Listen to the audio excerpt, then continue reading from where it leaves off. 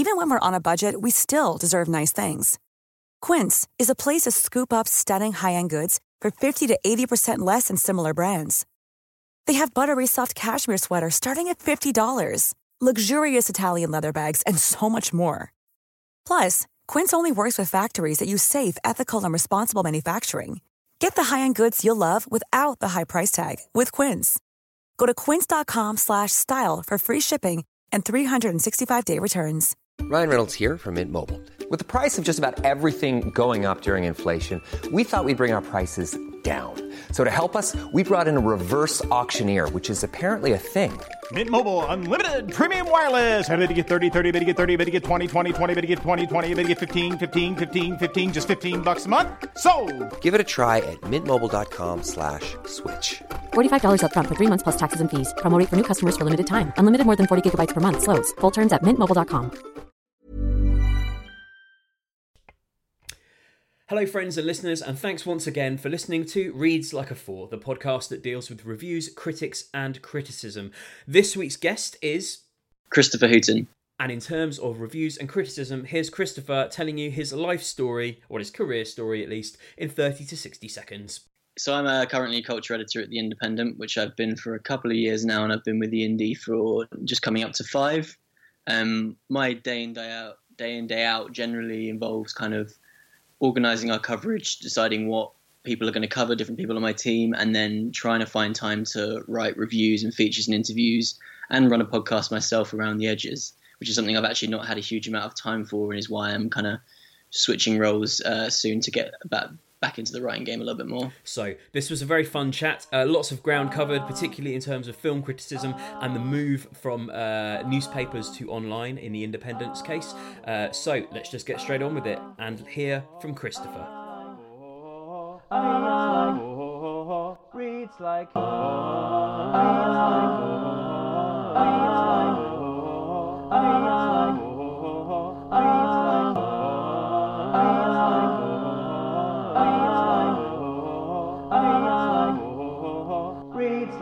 What is this? One thing I noticed looking at where you've worked and where you've written is that your stint at The Independent bridged the gap between it being primarily known as a print newspaper to it moving fully online. I wondered how that shift affected what you cover and how you cover it, what sort of difference that made. Yeah, my way into the industry was strange, really. I'm a bit of an imposter, I think. Like most people, when you talk to them about how they get into it, they usually talk about, degrees they've done, master's degrees in journalism, or they'll reel off a long list of names of places they've written for. I kind of didn't really do that, and just I was doing a couple of internships to begin with at a couple of newspapers, bits and pieces here and there.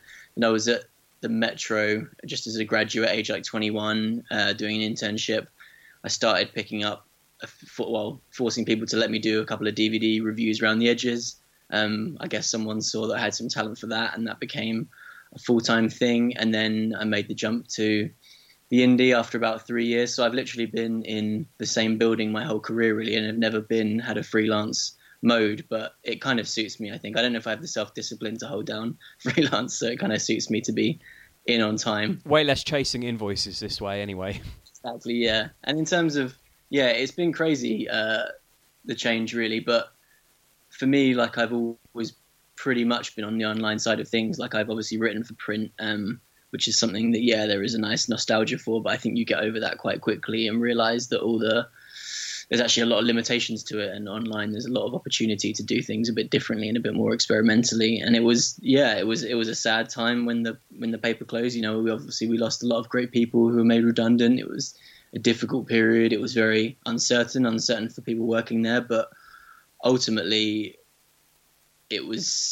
we came out of it the other side. I think people did better than we actually thought, and it kind of, it was suddenly sort of felt a bit like the office was gutted, but then we slowly kind of built it back up and are now standing in good shape again, I think. Yeah, I mean, and it's quite a unique position to be in that you might know better, but I can't think of any other major British newspaper that has effectively gone on to survive as a kind of thriving online place for journalism. What do you accredit that to?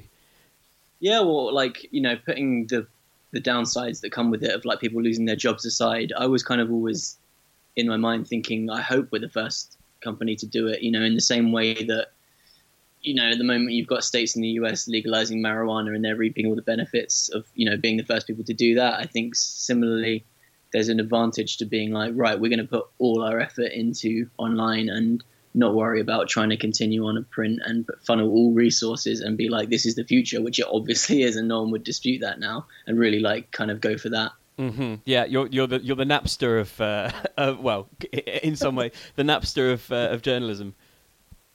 I'd prefer. Can we use a more current one? Can we use like Spotify or something at least? Yeah, sure. I'm showing my age there. We talked a little bit about it a second ago. Do you think the movement of journalism online is changing the types of pieces and writing we see? I wondered if perhaps we're heading in a direction where the distinction between a review or a preview or interviews is becoming more blurred, and that the need for sections is starting to come second to writing a piece that's just readable and enjoyable and shareable. Yeah, absolutely. I'm quite passionate about that, actually. I think a lot of those distinctions are just hangovers from print, and people working in, this is the section, it has this slot, it's Wednesday, so it's reviews day, and I think a lot of them are unnecessary. And I was thinking about that literally just today, actually, that like the lines between like a preview and a review are often very blurred, and I kind of often feel my job is more just to like just explain to someone why I really want to tell them about this. I really want them to go and see it, why that is, and not be too concerned about what kind of like format that fits into. Mm-hmm. Does that then, leading on from there, does that mean that you end up writing more pieces about things that you have a genuine enthusiasm for? Does that mean there's a danger that things that ought to get some constructive criticism are maybe ignored in favour of things that you love? I think broadly there is definitely a danger for that, and for like many reasons, people will often now gravitate more towards stuff they're inclined to like and to sing the praises of. Personally, I think I just have a kind of healthy interest where I do want to sing the praises of a lot of stuff, but also I do get very passionate about wanting to kind of keep in check so film is my biggest one. I write about TV a lot as well, but I'm definitely very interested in kind of like taking to task all the big kind of tentpole movies. I think there's like a real responsibility to do that. Like often, I really want to champion small films that I think deserve to get out there, because it's so hard to do now. They're desperate for people to be writing about them and talking about them so they can actually fill cinemas or land a VOD deal. And similarly, there's a kind of a weird trend at the moment for people, I think, overpraising big kind of studio movies in almost a sort of a semi-ironic way, where it's become cool to give the latest, The Rock film 5 stars or whatever. And I love The Rock, don't get me wrong, but that's kind of strange to me. And I think, or just because the politics are right of the big Marvel movie or whatever. And I think someone needs to come in and be like, guys, like, you're being marketed to here, and let's not like all completely lose our shit over this film. I do think it's kind of a weird and in some ways impressive construct, especially with things like Marvel, that you could convince anyone that they need 19 films about any one broadly one topic. It's kind of.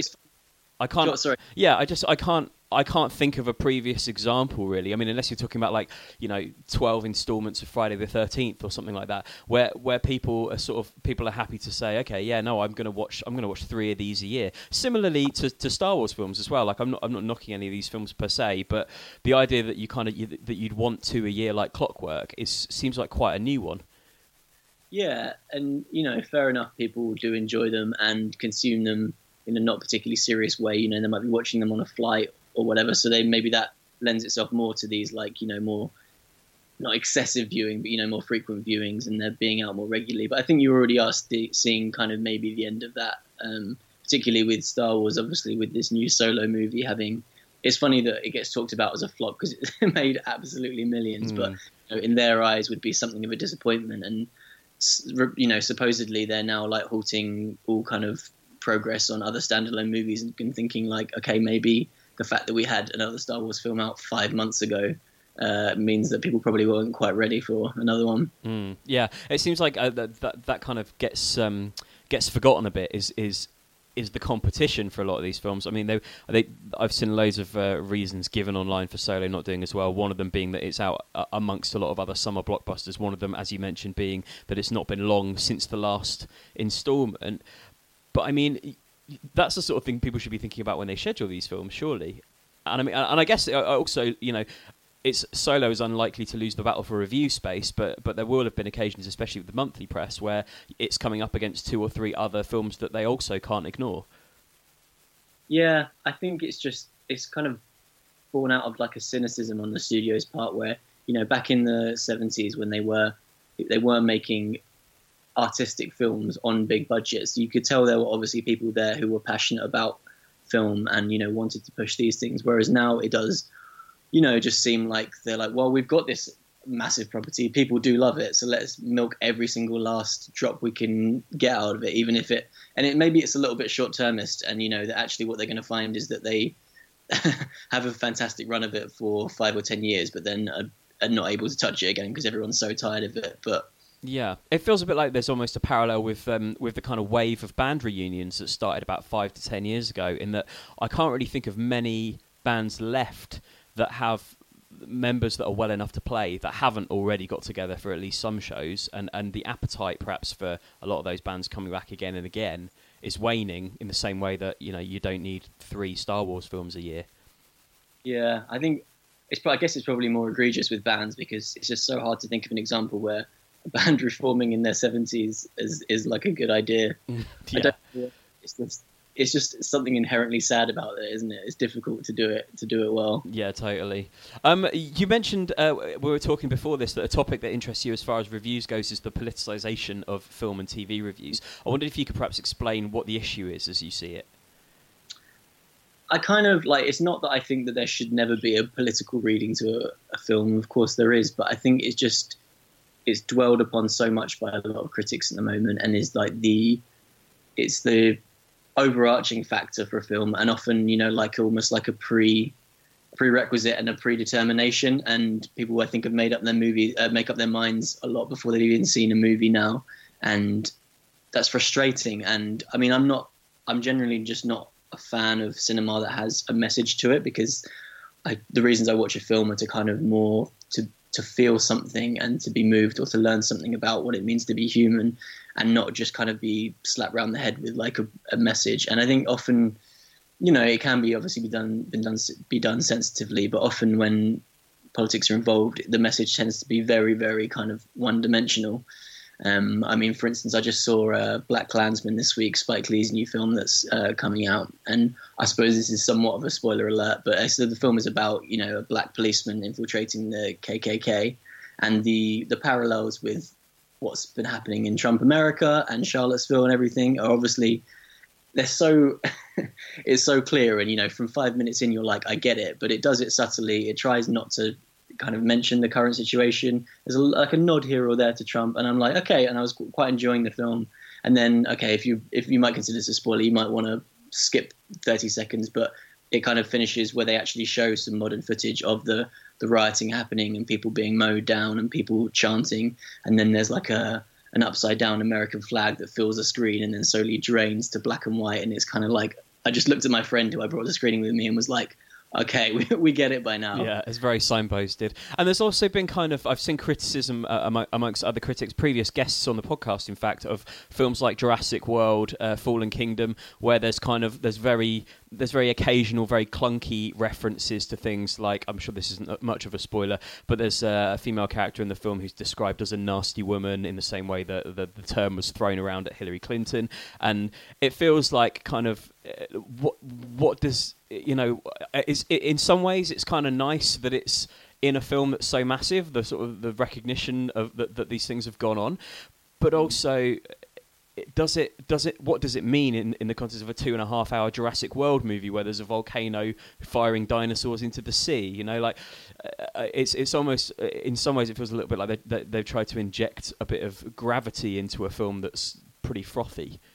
Yeah, and I think, you know, we used to be very critical of tokenism, whereas it now seems like, because there's a slightly different spin on it, we embrace it, you know. And I a lot of the time when, you know, so you do start to see those films now realize that they have had way too few gay characters in, which is true. But then they'll do it in such an obvious way that you can just tell that someone is kind of, the movie's gone round a boardroom table somewhere and someone's been like, no, we're going to have to add a character in there. And the fact that there's a tendency for people to really respond to that and kind of lap it up is like you're being marketed to here. You know, if you know, take a film like Ocean's 8 or whatever, you know, where they've made it female centric, and that's great, and I think that's probably going to be a way more interesting idea than having it full of loads of dudes again. Same with Black Panther. I was way more excited to see a superhero film about black people than I was about another bunch of white people.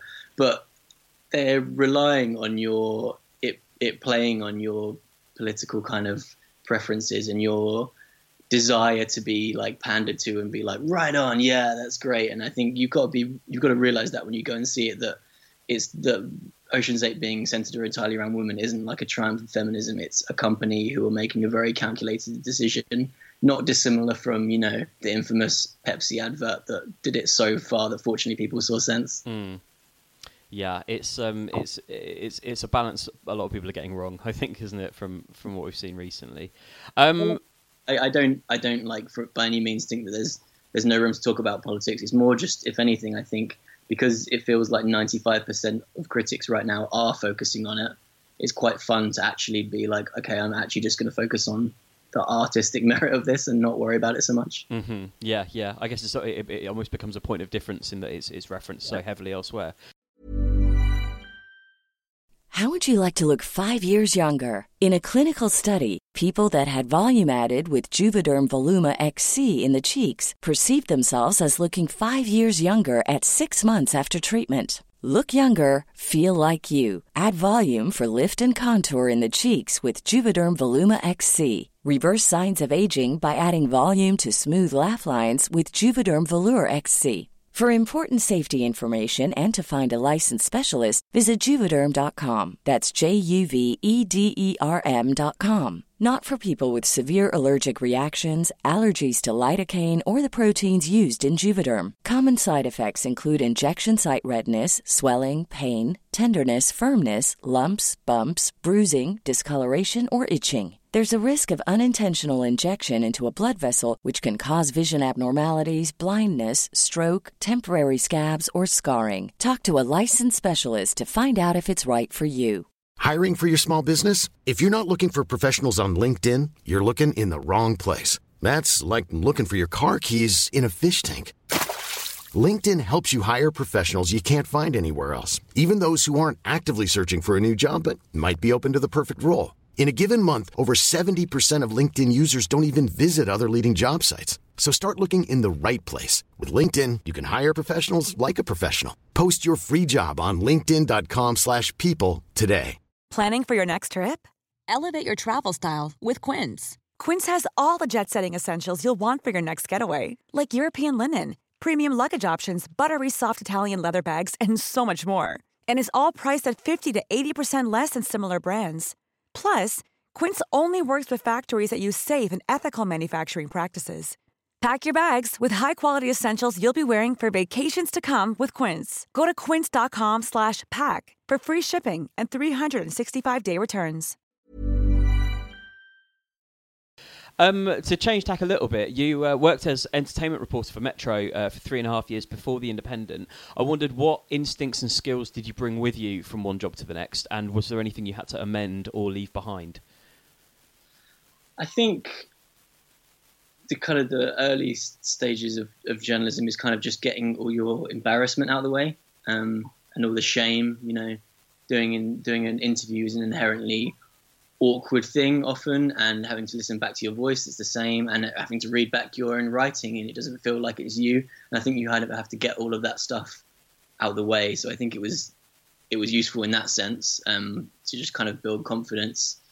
I think it kind of, I had to, fortunately now I get more able to pick and choose, but I had to cover a lot of more trashy stuff, which I realised that is always a great value to, and there's always something interesting there to latch onto, whether it's, Love Island is as interesting to me as Atlanta or something, one of my favourite shows this year.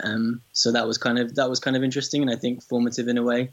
But in a way, my time there, it was about kind of solidifying the way I write, which I think is a little bit different, at least to the kind of broadsheet or tabloid or more generally newspaper style, was okay. So when I would get given a DVD review to do, I would write it in a certain way. I always try and write quite conversationally, as if I'm, like talking to the reader in a bar that, over a beer. That's how I would like to think of it. And I'd submit these little reviews, and then I'd be, really excited kind of early on in my career to see it come out in print the next day. And I'd read them back, and everything would be completely changed. It would have been subbed so much that it just felt flat to me and not like I was even like what I'd written or sounded like my voice. And I started to sort of question myself. It was a bit sort of like a gaslighting experience where I was like, am I just getting this completely wrong? I felt like I was doing something engaging, but the editors don't seem to agree. So maybe I'm just completely wrong. But fortunately, through that experience, I think I've stuck to my guns. And then once the internet exploded, then I think I started to find a little bit more of an audience, just because that's another good thing about the internet, is that, you're not so much at the behest of an editor as you are the readers. If something gets shared a lot and gets read a lot, then people know that you're doing something right, as opposed to just hoping that one person who's your boss gets it. Does that mean you get situations a lot where you have editors that thinks that kind of, they disapprove of something, but they ultimately have to concede defeat because it gets huge reading? I wouldn't say disapprove. I definitely say the situations where they haven't got it, and they're kind of like, to them it reads weird, or they don't really kind of necessarily see the appeal, but then they can see that, it's getting traction, and obviously that hopefully the traction's good and not people saying, what is this bizarre, terrible thing? And so I think that is helpful. There is more. It does make for a better review process of like how you're working the internet than when, it goes in a newspaper and then you get very little feedback. Yeah. Okay. Cool. The next question uses the phrase clickbait journalism, which I hate to use because I feel like an old man talking about the World Wide Web. I feel like this is a debate that's been and gone, but I'm having some fun on the podcast sort of arguing against my better nature and playing devil's advocate. So I wondered what you thought about this. Obviously, there's been lots of chat about clickbait journalism and about people kind of writing things that are engineered to get maximum readership or to boost search rankings and things like that. Do you think that clickbait journalism has basically led to degrading standards, or is there an argument that actually it's added some pressure to people to make pieces more compelling and more immediate in a smaller space or less time or fewer words? Is it possible that it's a bit of a kick up the arse for people who are kind of writing long, meandering articles? It's a tricky one. I think I'd probably land on the side of the first part, that it has made, specifically with reviews, I think it's made a lot more polarization. There's currency to a glowing review, and there's currency to a very damning, hopefully humorous review. And I guess to a contrary review as well. If you're kind of arguing that an album is terrible because everyone else is saying it's great, then that's got a value in terms of clicks.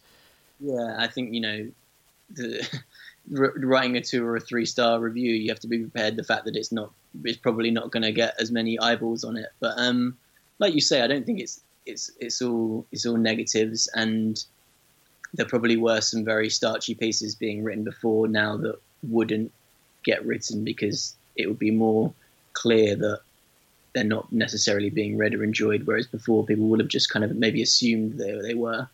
But I think it's getting better. Like, as I say, kind of I feel like I was there when the internet was switched on in terms of journalism, and it's been a crazy kind of era. It started off like the Wild West, really. You couldn't, when I was first starting to write all these things, it wasn't possible to share a piece on Facebook or Twitter. That wasn't a thing you could do.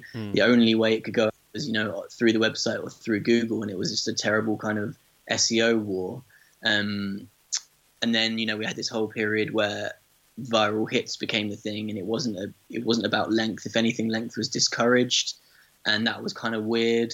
And that was, when ascendancy of BuzzFeed at that time. And now, as you can see, with people like them switching back towards longer content, it's coming back round full circle again. I think people are starting to appreciate and see the value of good long-form journalism again. And I actually think not only will it come full circle, but will ultimately end up, and we already are arguably in some cases, with like a better product online than we had in print. like. Do you think part of that evolution as well is in how people consume stuff? So, you know, like you say, pre-Facebook, pre-Twitter, things were less shared, but also things took longer to load. People were watching perhaps on smaller screens, you know, and I guess the advent of iPads and the sort of proliferation of, you know, most households have a tablet as well as a phone, as well as a laptop or a home computer, that there's just more options for people to read kind of longer pieces. It's more comfortable, and people are more used to reading them on articles, and maybe that's got something to do with the fact that we're coming back around to longer online journalism. That's interesting. I like to think that maybe people have grown more accustomed to reading longer pieces on their phones, on their tablets. I know it's something I still struggle with. Like, Mother Earth, forgive me. Like, if there's a really long piece, like, I still want to print it out and read it, because I just find it so much easier to kind of focus in when the words are on the page in front of me. But yeah, it would be nice. It would be nice to think that people are getting more used to that. But, you know, we're two guys here talking on a podcast, and that's for a reason. And I'm a big fan of podcasts myself, and I think it's been an explosion because people do, you know, really appreciate. It's, you know, it's the very opposite of clickbait, because you come in hopefully for a nuanced conversation that's not just about what the big top line is going to be. And yeah, it just, for whatever reason, it is just easier to stick on and have it, you know, in your ears for 2 hours, where you're very unlikely to want to sit and stare at a screen for that amount of time. Yeah, I think certainly with podcasting, the appeal to me is that it kind of reminds me of zine culture when I was younger, in that, you know, anyone with a sort of enthusiasm or a question that wants answering can kind of throw something together, and you don't need to have a huge amount of know-how, as listeners to this podcast may well realise, that to get something live, you know, it can easily be a one-person operation. And so there's, I guess it kind of makes me feel a little bit like the early days of the internet, in that things seemed a lot more democratic, and kind of, you know, people with weight behind them didn't necessarily dominate the space, and eventually they will, as they did with the internet and TV and radio and print and so on. But there is a kind of nice fertile period where you could just as easily be hearing something from, you know, one person that lives in Manchester as you could listening to something that was made by Radio 4, and that's quite nice. Yeah, absolutely. It does. Yeah, I do. That is my experience as well. And like you say, it is a nice period. Like, I'm a big fan of. Do you listen to the Dissect podcast? I don't know. I forget the guy's name now. Cole Kushner, I think. And he was just one guy, and he did a season where he takes an album and goes through track by track. He did it with Kendrick Lamar's "To Pimp a Butterfly" first, and then for the second season did it with Kanye West, "My Beautiful Dark Twisted Fantasy." And each episode is, you know, focuses in on a specific song and picks it apart in terms of lyrics and the actual kind of musicality and music theory of it. And it was just one guy who's doing it, and it became absolutely huge.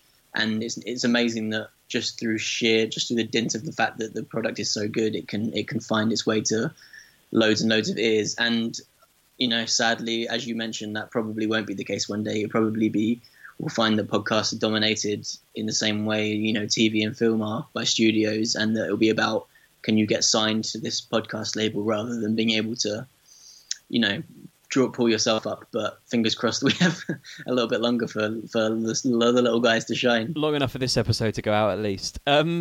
So another thing I noticed in a lot of your writing is that many of your pieces refer to the act of interviewing or the act of reviewing a record, even as you're doing it in some cases. I mean, obviously this podcast is based on the assumption there's an interest amongst people in general, as well as journalists, as to how the system works and how PR works, how interviews and premieres and press screeners and access work. Do you think that's the case? Do you think that there's an increased interest amongst people in how the other side of the media industry, the other side of record industry, the other side of the live industry, how it's put together? Yeah, I think there's kind of two things to this. I think from a technical side, there's definitely an increased interest, which I'm delighted about. You know, that when back, you know, in the 50s, it was just about the actors in the film. That's all anyone cared about. And then, you know, as people like Kubrick came around, people started to be interested in directors for the first time. And then, you know, probably only just recently, probably only since late 2000s, are people, you know, aware what a director of photography is, and are kind of like, you know, people will actually ask now, oh, who's the cinematographer on this film, which they just never would have done before. So yeah, there is a greater appreciation of that, which is really cool that people are actually interested in that side of it. But then also, I think, going back to you talking about how I often make it quite first person about the review itself, I just think you can't like really review in a vacuum, and I think that's what people perhaps tended to do more before. And, you know, watching a film or listening to an album is such a personal experience, you know, whether the album's being listened to like at a house party or, you know, on your earphones as you're walking down the street feeling like shit at about 3 a.m. or, you know, and how you feel in the cinema and what you're feeling when you come out of it. And obviously you don't want to be too self-aggrandizing and make it all about you, certainly not. But I think there is a place for that. And I think people will respond to it. And there can be a kind of humbleness to just talking about your experiences reviewing rather than just kind of treating it like an academic thing where you're not part of it at all. Yeah, absolutely. It would be remiss of me to get to the end of this episode without mentioning that you also host a podcast, Kernels, for The Independent. What was the reason to create that in the first place? Because obviously it doesn't necessarily direct people straight back to The Independent site. It exists kind of in its own right. Does it allow you to cover things that you can't cover on The Independent? Is it to encourage people to listen and later discover the paper? Or are there other reasons behind starting it up? I think tying into what we're talking about, like the fact that it doesn't call back to the paper too much is kind of intentional, just because I think people will listen to podcasts as like a separate space, kind of separate from that internet buzz, you know, whether it's an article or social media. And yeah, I think I basically was just doing a lot of interviews and finding that, you know, sometimes I love doing them written as well, but, you know, the kind of personality or enthusiasm of the experience doesn't really come across, which obviously you get more from podcasting, and which you don't from those filmed interviews that are like 5 minutes long and usually a bit frothy. And also I just think I absolutely loathe the term safe space, but I think it feels like a bit of one to the talent as well, because it has happened, but people were less likely to be taken out of context on a podcast. Mm-hmm. And, you know, as soon as you can take it happened to David Lynch this weekend, and then he ended up being tweeted by Trump with a completely misleading. So that was like a particularly bad example of it. And that will happen in a 5,000 word interview, whereas in a podcast, you kind of enter into more of a space where you feel like people can probably not be quoted out of context and talk a bit more freely. Yeah, and even if they are quoted out of context, there is a record that exists online that shows the context that was there to begin with as well. Obviously, you know, these can be edited, but often people don't, because it's a lot of work, and it's more interesting to hear conversations unfold naturally. And so, yeah, I guess you've always got that context to go back to, and something that an actor or director can refer back to show that that's not what they meant, or that's not how they said it. Yeah, at least until all the deep fakes start, and then we're all screwed. Exactly. Well, let's before we get onto the little quiz that we'll wrap the episode up with, one more question that's a fairly broad one. What do you think is currently overused in journalism? It could be a phrase, a concept, or a way of doing things. I think as a term, problematic is probably one of my least favourite ones. I'm trying to coin the problematique, it being like a critique that focuses on things being problematic, because I think there's a lot of that, and these kind of umbrella terms that as soon as they're uttered kind of render something like delegitimized. So I guess there's little things that bug me like that, but other than that, I don't know. I think it's reasonably healthy, the kind of landscape of reviews. There's lots of people kind of breaking down those barriers and doing them in kind of different styles and different lengths and different formats. So I think that's healthy. Yeah, I think it's better. Okay, cool. Regular listeners to the podcast will know that we end every episode with a short quiz. So I've got 5 phrases here. Some of them you wrote, some of them you didn't write. And I'd like to know if you can tell which ones are yours and which ones aren't.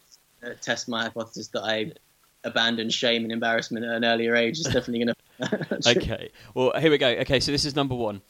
Cliche or not, it's probably more captivating than ITV1 rivals Scott and Bailey, who just sort of slouch around everywhere looking mildly depressed. Do you think that was you, or was that not you? That sounds like me a while ago, yeah. It was you, and it was a while ago. That's you on Law & Order UK for Metro.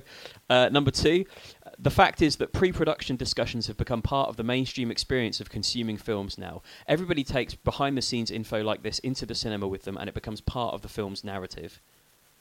That would be me as well, talking about what we were discussing earlier. It is, yeah. That's you on Daniel Craig's reluctance to do another Bond, which has become something of an embarrassment now. He seems to have signed up to do it anyway.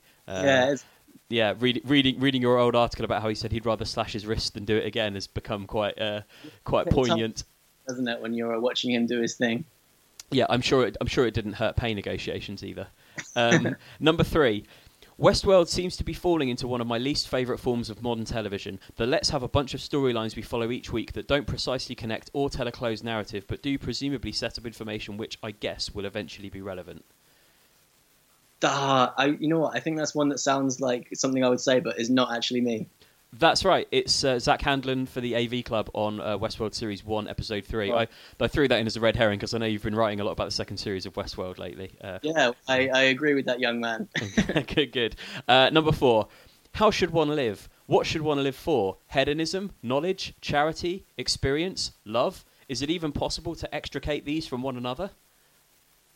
I think that's me. I wish I could tell you what film it is, but I can't. It is you. Again, this is a while ago. It's you on the 25th anniversary of Groundhog Day. Oh, of course. One of my favourites. There you go. Okay, so that's 4 for 4 so far. Finally, number 5. Filing a review of Arcade Fire's new album, one that will be aggregated with myriad others, is really antithetical, I can't say that word, to the whole point of it, i.e. that we're so overwhelmed with thoughts, feelings, opinions, content in 2017 that the meaning of words is diminishing at a rate of terabytes per second. That is indeed me being cynical about the internet as well. It is, yeah. So, almost as cynical as Arcade Fire. So that's from the independent review of Everything Now. And that's a perfect 5 out of 5. Well done. Amazing, thank you. So is there anywhere that people should or could keep up with you and what you're writing, social media, websites, etc., etc.? Yeah, I'm on Twitter at Christoph Hooten because you can't fit in the ER, went over the limit. I try not to tweet too much. I'm trying to cut something I'm trying to cut back on for reasons of health. But I do try and put the work that I'm pleased with on there, so that's a good place to check out what I do, and just obviously the independent kind of author page as well. Super. Okay. Oh, yeah. Sorry. Anywhere else? I cut you off. No, I was just going to say, and yeah, if you wanted to check out, listeners want to check out our podcast, it's at Kernels, and yeah, that'd be great. Super. Okay, that's it. That's the end of the quiz and the end of the episode. Thanks very much for talking to me. Cool. Yeah, thanks, Adam, and good on you for doing this podcast. I think it's interesting, the dynamic between reviewers and reviews, particularly like more so now than ever. So it's a cool idea, and I'm enjoying the show. Well, thanks very much. I have so little shame. I'm going to include that in the episode, probably. There we go. That's episode 18 of Reads Like a 4, the podcast that deals with reviews, critics, and criticism. My thanks to Christopher Hooten for being today's guest, and indeed to all my guests so far. That's Chris, James, Stuart, Mark, Nancy, Simran, Merlin, Boyd, Ed, Laura, Sammy, Charlie, Peter, and Mark. Plenty more to come. Next week, I'll have a brand new chat with another critic. But for now, thanks so much for listening. Don't forget you can get in touch with us. It's readslikeA4@gmail.com on the emails. It's at readslikeA4 on Twitter, and also at readslikeA4 on Instagram. Thanks so much for listening. If you'd like to drop us a review on iTunes, there's never been a better time than right now. Okay, thanks and goodbye. Hi, I'm Daniel, founder of Pretty Litter. Did you know cats tend to hide symptoms of sickness and pain? I learned this the hard way after losing my cat, Gingy. So I created Pretty Litter, a health monitoring litter that helps detect early signs of illness by changing colors, saving you money and potentially your cat's life. Pretty Litter is veterinarian developed, and it's the easiest way to keep tabs on your fur baby's health right at home. Go to prettylitter.com and use code ACAST for 20% off your first order and a free cat toy. Terms and conditions apply. See site for details. Even when we're on a budget, we still deserve nice things. Quince is a place to scoop up stunning high-end goods for 50 to 80% less than similar brands. They have buttery soft cashmere sweaters starting at $50, luxurious Italian leather bags, and so much more. Plus, Quince only works with factories that use safe, ethical, and responsible manufacturing. Get the high-end goods you'll love without the high price tag with Quince. Go to quince.com/style for free shipping and 365-day returns.